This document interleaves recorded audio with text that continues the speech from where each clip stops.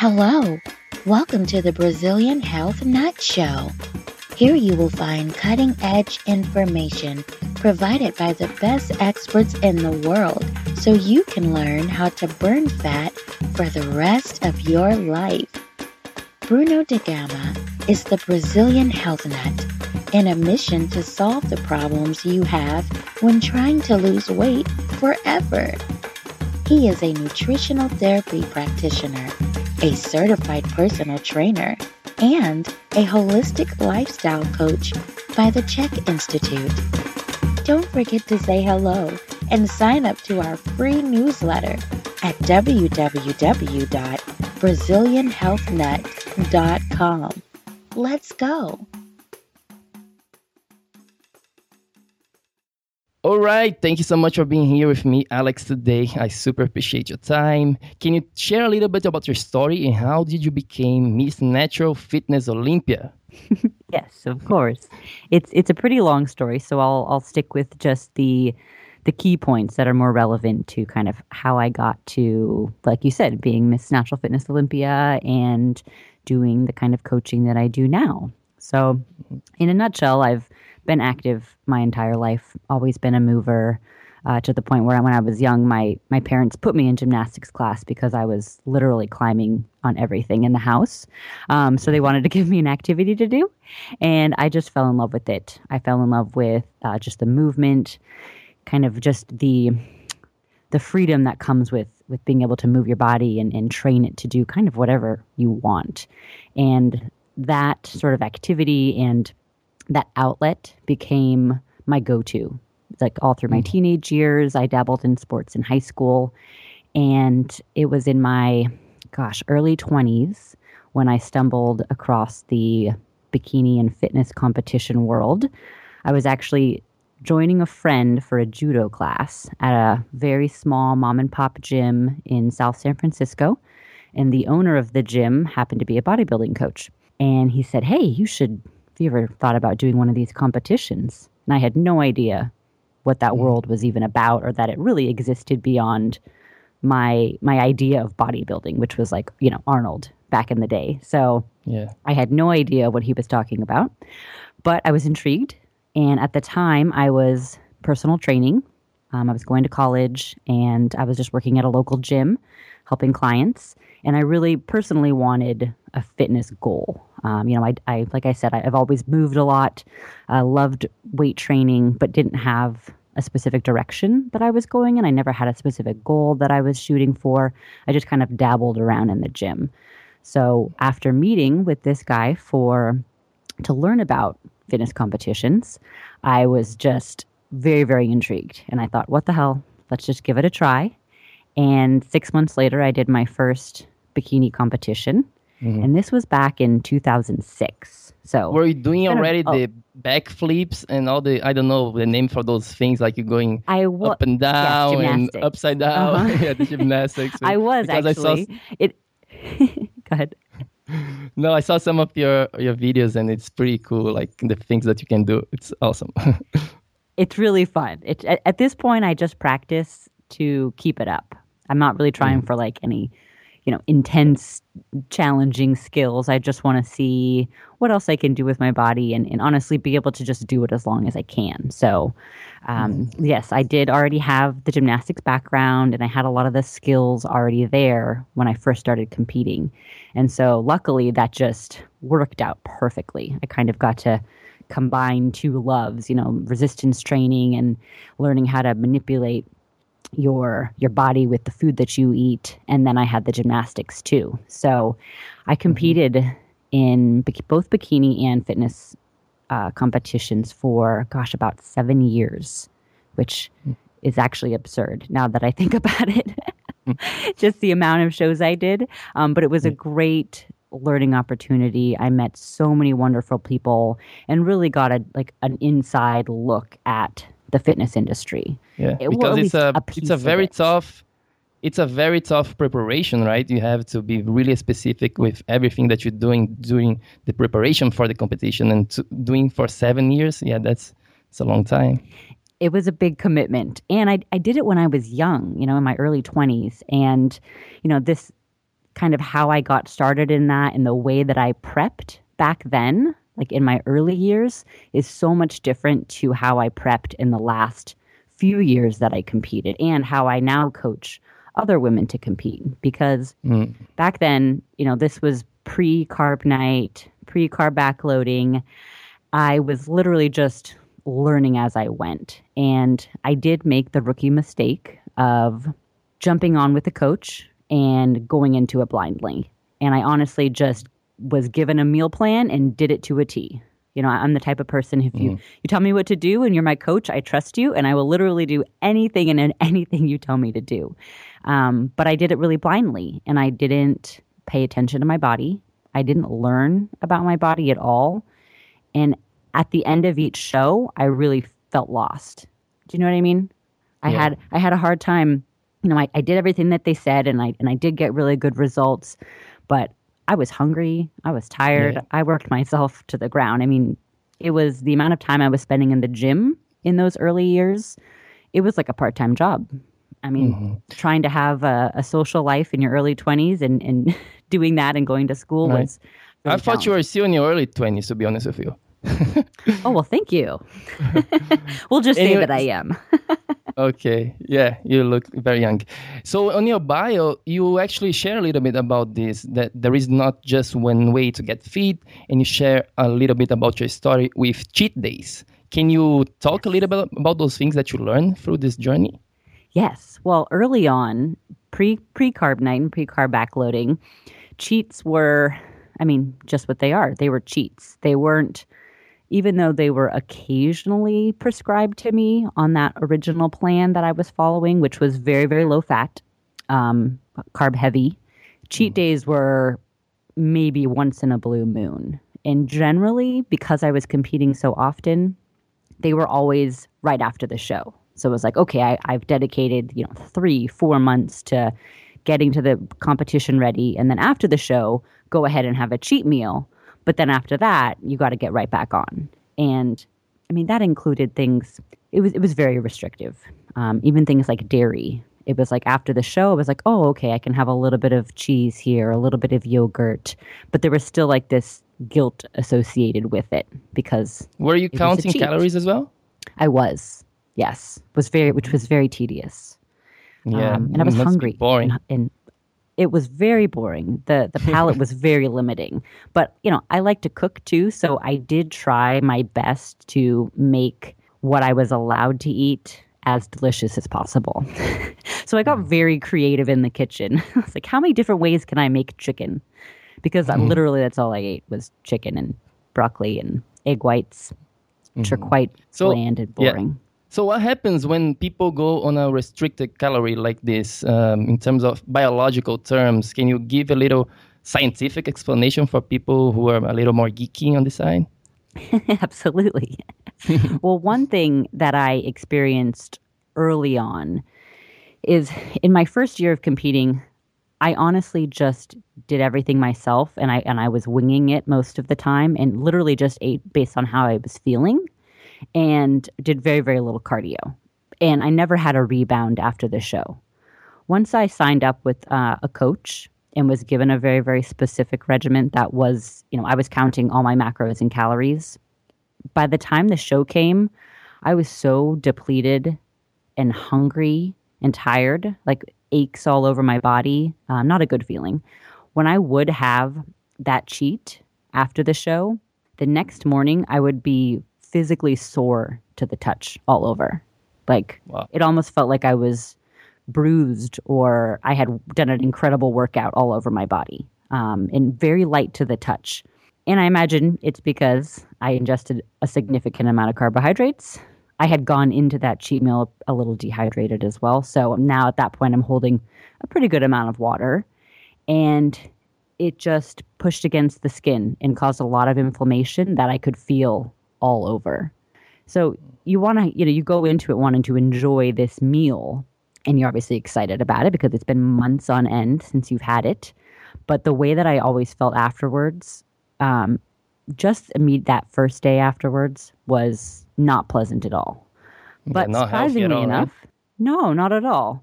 I would get headaches, very, very sluggish, like extremely fatigued, a lot of fogginess in the brain, which some people can experience on their first few carb nights, which we can probably get into in a little bit. But following that, it was, I generally looked better actually, which isn't a surprise now. You know, the next day, even though I was feeling pretty achy and just not well, my body hurt a little bit, but I usually looked really good. The next morning, I always looked really good. But then after that, like I mentioned earlier, I never knew what to do with my food. It's like, do I go back to the restricted way that I was eating? Or do I have a little bit more liberty with my food and just see what happens? And depending on when I had my next show, if my show was close by, then it was like, get right back on. How often were you competing like the shows?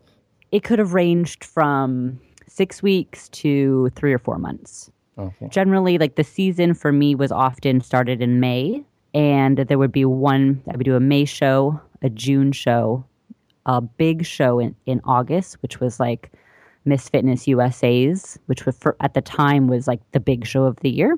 And then there was usually one more in November, which was Fitness America.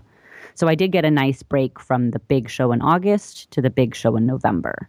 But for 3 years in a row before I discovered Carb Night, that stretch in between the August and November show was really, really challenging.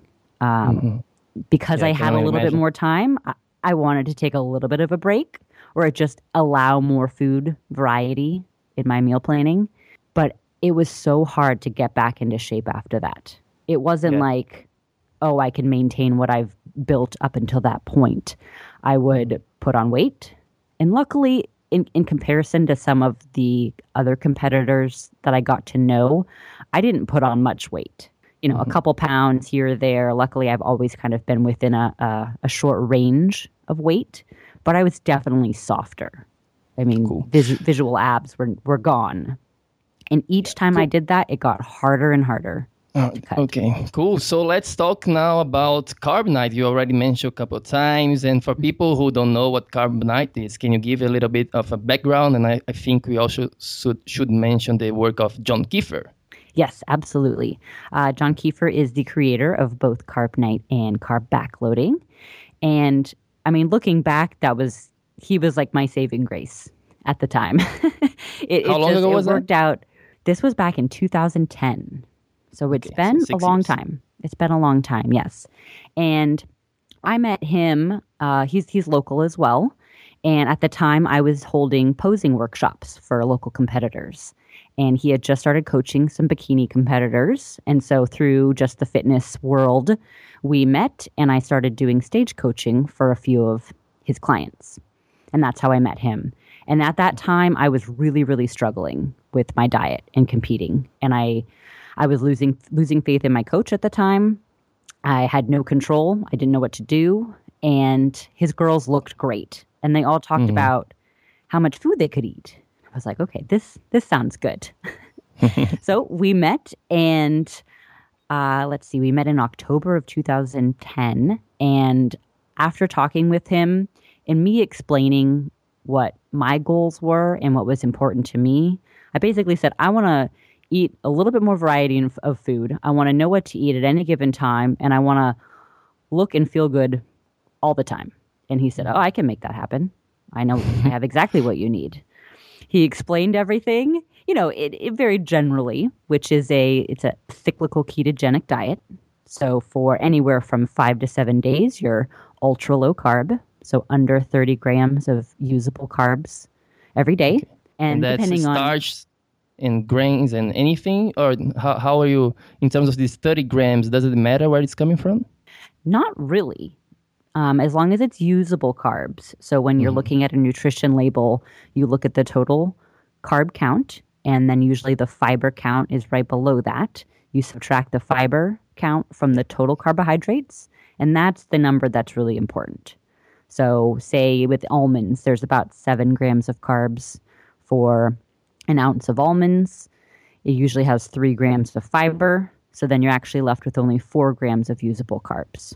So when you're counting your carbs, that's the number that's very important because the goal on these low carb days is to control blood sugar levels. We just want to keep them nice and balanced for as many days as we can, up till 7 days. And then on the seventh day... So how does a typical day looks like in terms of when it's not carb night? Because we're going to be talking about the carb night day, right? Which is completely different. Yes. So can you just give it like a little example of how your day would look like? Absolutely. I'll just run through yesterday just because it's fresh in my mind. And most of my days look very, very similar. I'm just a creature of habit, so it works out that way. But I usually start my morning with a cup of coffee with about 1 to 2 tablespoons of heavy whipping cream, which I look forward to every morning. It's like my favorite thing. I wake up just to have my coffee. And luckily more coffee shops like Starbucks and Peet's Coffee, they're starting to serve heavy cream, which is fantastic. So it makes it easy to be able to go out and grab a cup of coffee too. And anywhere from, 1 to 3 hours after I have my coffee, depending on the day, I'll have either early lunch or a late breakfast. And that's usually a few pieces of bacon, a couple eggs, either fried in coconut oil, or I might do a scramble with the bacon and some sausages. I might throw in some spinach and bell peppers, things like that. Or I might just eat leftover meat from the night before, and I might just throw a salad in there. Or I often make things for dinner that make delicious leftovers. Like they almost get better as they sit a little longer. Yeah, that's and so I love true. just to... It does. It does. I know. Really does. So I the just next day is told always this. good. I just told this to my mom because I had some leftover food, I think 2 days ago, and I was like, "Oh my god, this is like better than yesterday." It was like, great, cool. So yeah, keep all the going. flavors just meld together. Yeah. And I'm usually a middle of the day lifter. So if I go to the gym, it's usually going to be between like 1 and 3. So I'm usually after breakfast or an early lunch, I'm usually good until I go to the gym. And I might have a cup of coffee, just black coffee, before if I feel like I need a little something. Otherwise, I do my training. About an hour after I train, I have my post-workout shake, which is usually for me just to whey isolate, and I'll add some Carb Shock and creatine. And then about an hour after that, or depending on when I'm hungry, I'll either have a snack, which could be like I'm on a salami kick right now, so I've been eating a lot of salami. But it's just easy. I like to have things that are just convenient. I don't have to make them. I can just, open the fridge, pull few pieces out, and be good for a while. Otherwise, I might snack on some almonds or something like that. I also like to cook up a lot of drumsticks. I'll cook up like a bunch of them and then just have those as easy grabs because I don't need a fork either. So I could just pick it up and munch on it. Gotcha. And dinner Sounds is usually good. where I have a little bit more fun. So dinner's where I get a little bit more creative. And I mean, I could do anything from meatballs to I do Italian sausages a lot, lots of chicken, ground beef, make taco salad. I do taco meat a lot because it's easy and convenient, and I can make a lot of things with the taco meat. It's one of my favorite go-tos. Hey guys, what's up? Bruno Gama here, Brazilian Health Nut, and let's take a little break from the show because I would like to offer you something. If you go to my website, www.brazilianhealthnut.com, and click on the page Burn Fat Forever, you can go ahead and claim your free consultation with me right now, okay? Or you can just send me an email at brazilianhealthnut@gmail.com. So you can start to lose weight and feel healthier right now, okay? So go ahead and claim your free consultation with me, and remember that spots are limited, okay? Now let's get back to the show. Yeah, so people might be thinking right now, oh, it's a lot of meat. Aren't you eating any vegetables in terms of like greens? Because, a lot of people are talking, oh, we have to have a lot of greens. So what's your take on that? Are you having enough? Yes. I try to shoot for 20 to 25 grams of fiber a day, and that could be coming from a variety of veggies. And depending on how I'm feeling, if I'm particularly hungry, I might choose a veggie that has a little more volume, like lettuce. Lettuce, I could have a couple cups of it and still be within the carb count. If I want something more like tomatoes or something that tends to be a little bit more carby, I'll just keep those portions small. But one of my favorite salads is sliced tomatoes, cucumbers, and red onions. And I'll just do a little apple cider vinegar. Delicious. I also do a lot of colored greens and mustard greens. They're a little bit heartier of a greens, leafy greens, but full of vitamins and minerals. So I try to choose not only volume of food, but nutrient dense items. Yeah. Gotcha. Sounds very tasty too. Awesome. So let's talk now about the Carb Night Day. Okay. So you've been doing this for 5 to 7 days. You're very low carb, and then the seventh day comes. So Carb Night. So how does this day look like? Tell us a little bit about this. The night, of course, and I don't know. The night, of course, maybe. Yes. Well, generally the morning starts off just like any other morning. I'll still have my heavy cream and coffee. I'll have a normal lunch of just protein, fat, and a little bit of veggies. And depending on what time I'm planning on going to bed, I shoot for a 6 to 7 hour feeding window of time for my carb nights. And usually it's on the weekends, so I tend to go to bed later. So I might not start till 5 o'clock, somewhere around there. And if I can coordinate it with my workouts, I will work out in the afternoon on those days. It doesn't always work out that way. And if it doesn't work out, I don't really worry about it. But if I do work out, then I'll usually start carb night with my post-workout shake. And I'll put in some frozen bananas, which is one of my favorite things, or I'll snack on banana chips. So usually that first spike, which is what we're going for on carb night, we're trying to achieve roughly 3 solid insulin spikes throughout this feeding window. And so I always like to choose things that I'm either craving during the week or that just sound good to me. I won't just eat a burger to eat a burger. I want it to be satisfying and satiating and all of that, and have it be fun too. So I love things like chips and salsa to kickstart carb night, something snacky. It's great if you're with friends too. You can be social and go out to eat and not have to, have a little bit more freedom at that point, which is nice. And dinner can just be, it could be a burger and fries. I do love sweet potato fries. Well, sweet potatoes in any form, any way, are delicious. So that's like a fun go-to. I did a French dip. Do you know what a French dip is? I did that last week. It's sliced roast. I don't know what it is. It's so good. It's so good. It's sliced roast beef on like a toasted baguette, like a French roll. And sometimes there's like onions, like grilled onions, but it comes in this au jus sauce. That's the sauce from the roast. And you dip it in. It's so good. It's like salty and crunchy, and you kind of get all the yummy flavors and textures. So that's what I had last week. You're keeping pretty clean though, like you're eating healthy foods, even though it's carbohydrates, and I don't want to get into if carbohydrates are unhealthy or not. But I remember when I was reading the book, and John was like, "Oh, you can actually go crazy. Any like ice cream, you have to go crazy. You have to have a lot of carbohydrates and cakes and cookies and all those things, right? But you're keeping really clean. I don't know, because the book was 6-7 years ago, right? So I don't know how is he doing in terms of recommendation for this part of the carb night, but you probably can talk a little bit more about this. Yes.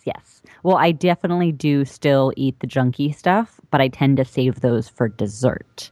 So just because I've been doing this for so long now, I've really just played with the variety of carb types, carb quantities, and what I've come to decide for myself personally. And I think that anybody who attempts to do this or wants to give it a try, whether it's for a specific short-term goal or, just a lifestyle, is use each carb night as an opportunity to experiment. And what I've experimented with over the years is what's out of my carb choices, what's going to make me feel the best, what's going to help me yield the most, the greatest results, and what's going to leave me feeling just generally or genuinely satisfied. I want to finish my meal and be like, that was exactly what I wanted. I'm full. I feel good. It tasted delicious. And I'm sort of a carb snob at this point. Like, there have been times where I've ordered something on carb night and started eating it and realized it was not what I wanted. And so I stopped eating it and then ordered something else. Gotcha. I do recommend that. I don't want to just eat blindly and eat whatever I can because it's my opportunity to, because that's a great way of overdoing it. And there honestly have been numerous times early on when I first started where I really put the carbs down. I mean, I just went at it, and it landed me on the floor so full that I couldn't hang out with my friends the rest of the night. I was like, I just need to go to sleep. I overdid it, and honestly, that's just trial and error. So but I definitely enjoy my dessert. Yeah, and people are listening to this right now, and they might be thinking, oh, so why aren't you just keeping every day the same? Why are you having this carb night? Because from what I remember, carb night is a must, actually. You must have this night of carbohydrate festival. Yes, you must. Agreed. Yeah. For any goal, for any person, regardless of where you're at fitness-wise, that one night is essential, whether you're exercising or not. And then from that point, once you've kind of determined your baseline, like for me, I'll always have my carb night.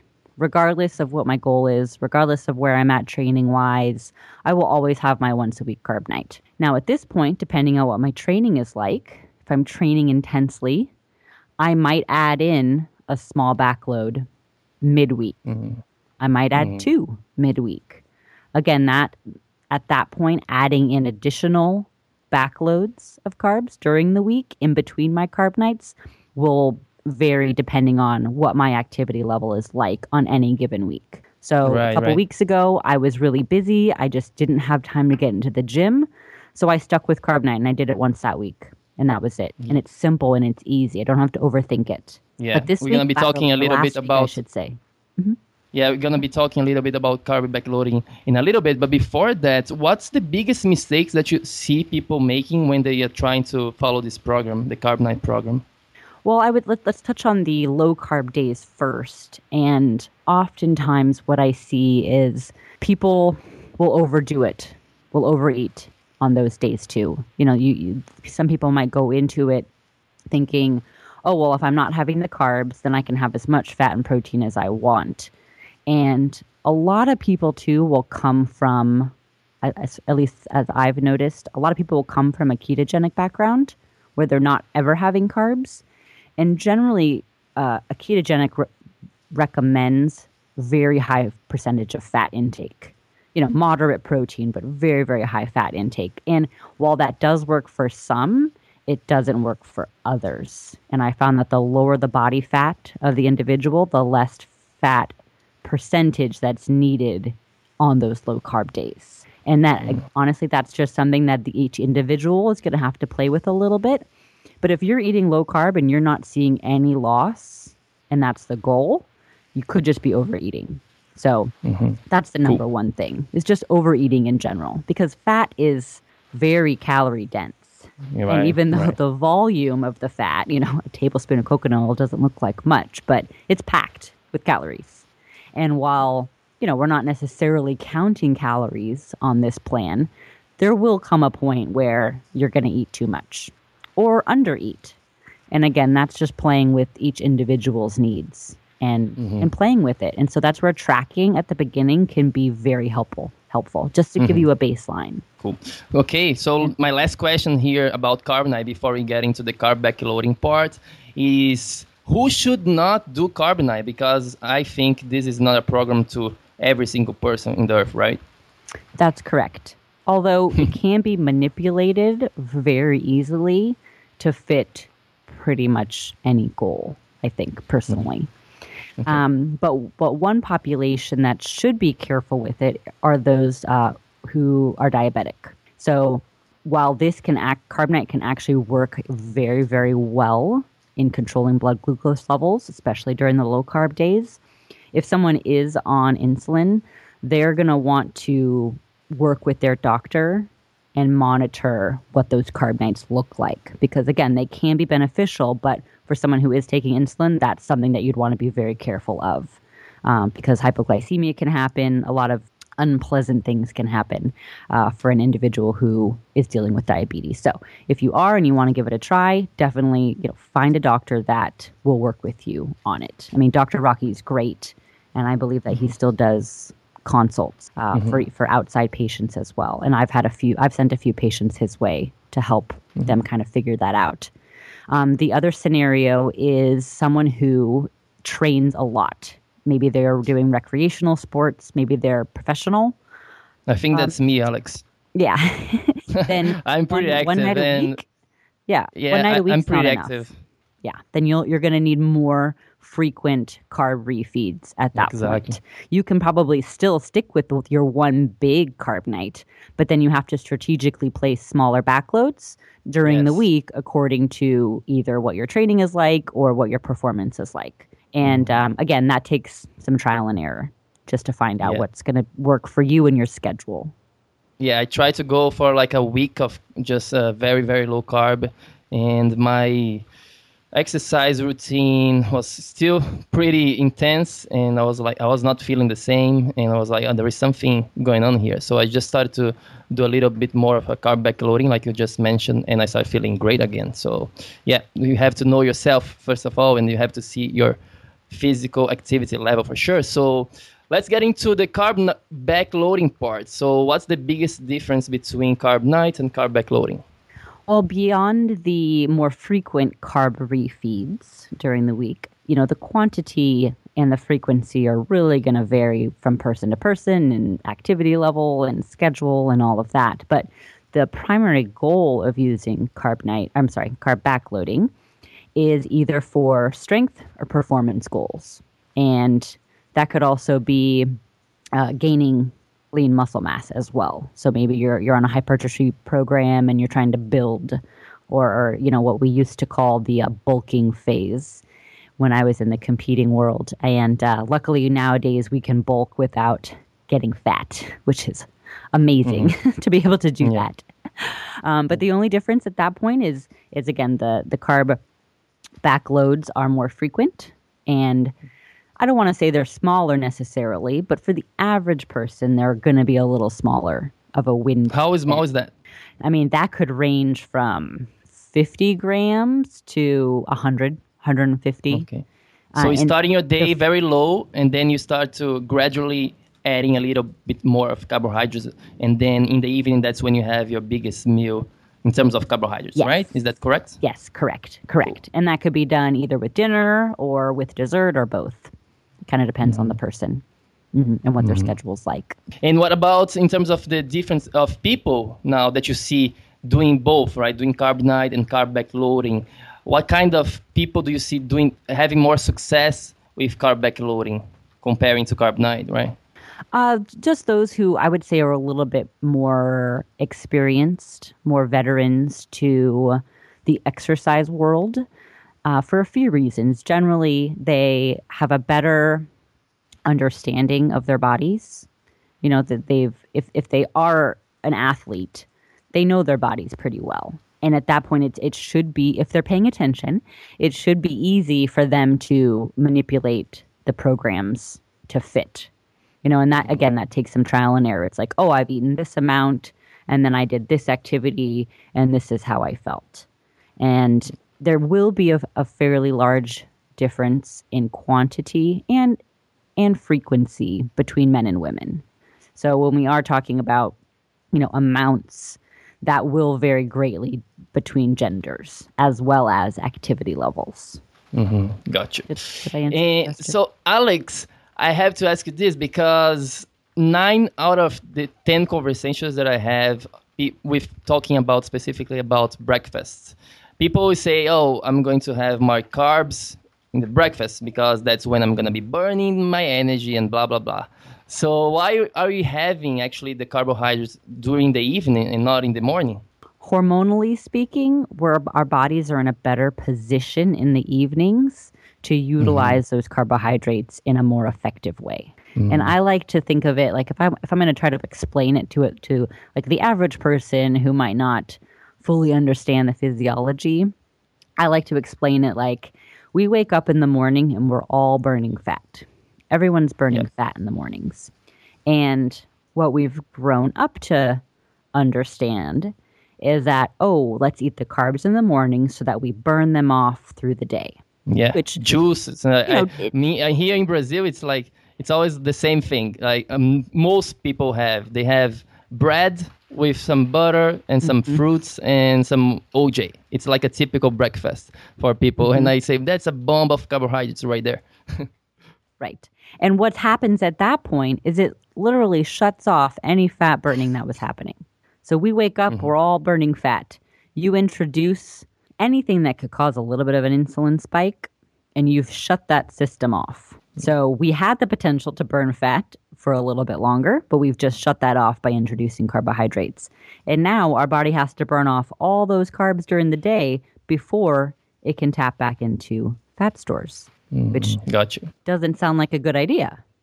Yep, not at all. I'd rather keep that process going as long as possible. Yeah, makes sense. What about the exercise routine? Should we change anything? Are we exercising on the fast mode or no fasting? How does your exercise routine look like for your carb backloading? In terms of the style of training? Yeah, like your philosophy around the exercise thing. Like, are you doing just lifting? Are you jogging? Are you sprinting? You know what I mean? Like, how does your week look like in terms of exercise? So for me personally, I feel like I've almost found like the magic combination, both in what is going to get me the results I want and also what makes me the happiest. And this honestly took me a long time because there were, especially early on in competing, there were many years where I was doing activities that I thought I had to do, but honestly hated, like running. Yeah. I hate running. I just don't enjoy it. It doesn't feel good. It's boring. And I'm more of a short bursts, like let's get some high intensity and then we'll take a little break, which goes back to my gymnastics days. And what I found for me personally, the best combination is 2 to 3 days of resistance training. And I follow Shockwave Protocol, which is a lifting program that was created to go along with Carb Night. And how long are you in? How long are you in the gym for this? Like for these 2 to 3 days, just so I have an idea here of timing. 60 minutes, and that's with like a 15, 20-minute warm up. I do a very, very thorough, in-depth warm up before I do any physical activity. I just feel so that's not a lot of time, right? Because that's one thing that I have changed a lot throughout the last probably 4 to 5 years when I started learning all this cool stuff, about my timing, because I want to be super efficient with my time. I don't want to be wasting, like you said before, like a part-time job just to exercise, right? So I want to do everything in terms of health, but also in terms of time, really. So yeah, and nowadays I don't spend much time on the gym. Like you, I go probably twice, not even 3 times, and I'm there for 30 to 45 minutes, that's it. And then I do some sprinting once every 7 to 10 days, and I just walk a lot. I mean, I'm pretty active every day in terms of walking, hiking, just being in nature, just moving around. And I think that's super important for people, because a lot of people are just like, oh, I don't have time, so we have to find something like that fits their schedule, right? So keep going, sorry. And I like what you said about, being outdoors, because that's one of my requirements for myself is I only want to be I don't want to live in the gym, because I used to do that. So I want to be in and out, get that part done, because I do love it still. But if you're there for too long or going there too frequently, you start to kind of resent it a little bit. So I always want to choose activities that make me feel really good, that I get excited about, that I feel accomplished after doing, and then I just kind of feel fulfilled in a variety of ways. And for me, I need to be outside at least once a week. So whether that's going on a long walk around the city, which is quite hard because of all the hills, to be honest, or to go on a hike. This past weekend, I actually went to Tahoe and I snowboarded for the first time, which was amazing. How was that? So much fun. It was great. I felt like I was hit by a car the next day, but it was great. Yeah, but I just love being outside. It doesn't feel like exercise at that point. It feels fun. And that's also why I like practicing gymnastics still because it makes me feel young. It makes me feel like a kid again. I can flip around. It's just a completely different way of using your body. So, I like to have variety in the activities that I do. It keeps me excited. It also helps with just overall conditioning of the body too, which I find to be helpful for a lot of different reasons. But again, just getting to know my body and what it needs and what it can do. Yeah, cool, awesome. What about the supplementation part? Do you have anything that you want to share with us in terms of supplements that you think, I think those are really cool for you guys to have? Absolutely. I mean, you have your essentials for anybody on any diet or way of eating. There's going to be supplementation that's required because we just don't simply eat enough nutrient-dense foods to get everything that we need, unless you're eating organ meat several times a week, which personally I'm not a fan of.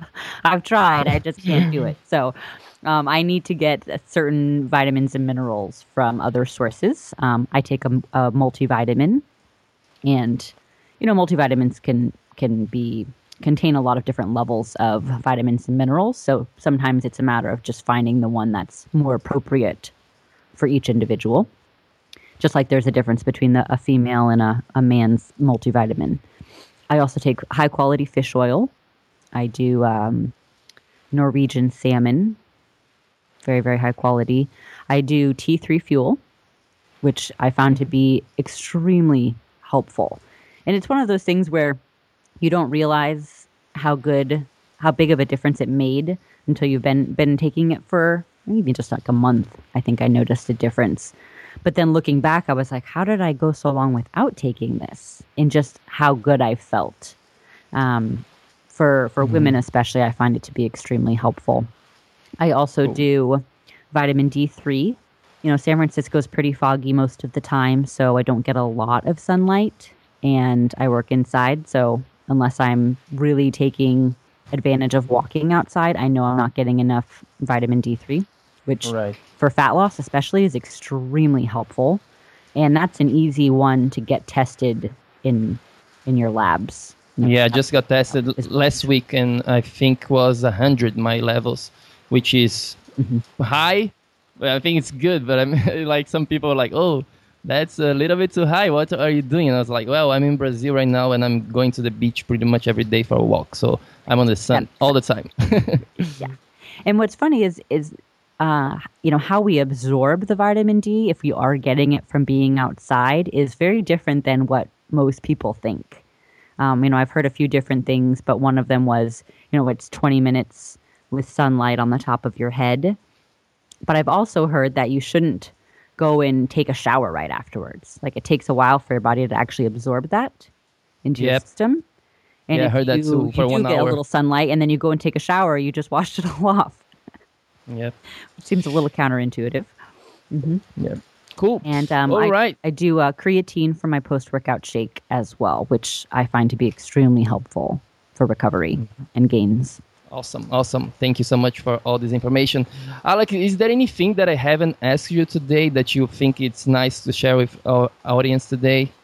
I don't think so. I think we covered everything for the most part. Yeah. Awesome. I mean, I think just paying attention to your body and understanding that in any program that you do, there's going to be some level of experimentation. So tracking can be helpful. And that just because once you've found a way that works for you doesn't mean that there still isn't opportunity to tweak it or manipulate it along the way, because we're always changing. So just being open to that and keeping it simple. Cool. Thank you so much. So where can people find you, and what's next for you now? Oh, my goodness. Well, for information on either protocol, Carbonite Carb Backloading, Body.io is the place to go. People can also check out my podcast. It's female focused. It's called Her Body. We talk about a variety of topics for health, fitness, and performance. And then if you're interested in any recipes, cookbooks, food information, you can go to fitlivingfoodies.com. And that's where the Transforming Recipes cookbooks are. And all of those are geared for the ultra low carb days for following either protocol. So lots of just yummy recipes and ideas to help make the process a little bit smoother. And next on the agenda for me, a couple things I can't talk about quite yet, but there is another cookbook in the works and some other fun just tools. I want to help create as many tools as possible to make this process easier for everybody. So I'm excited. Awesome. Lots of fun stuff. Sounds great. Sounds great. Thank you so much for being here with us today, and I talk to you soon. Thank you so much. You too. Thanks for listening to the Brazilian Health Nut Show. Go to www.brazilianhealthnut.com for much more information about how to burn fat for the rest of your life. Hasta luego.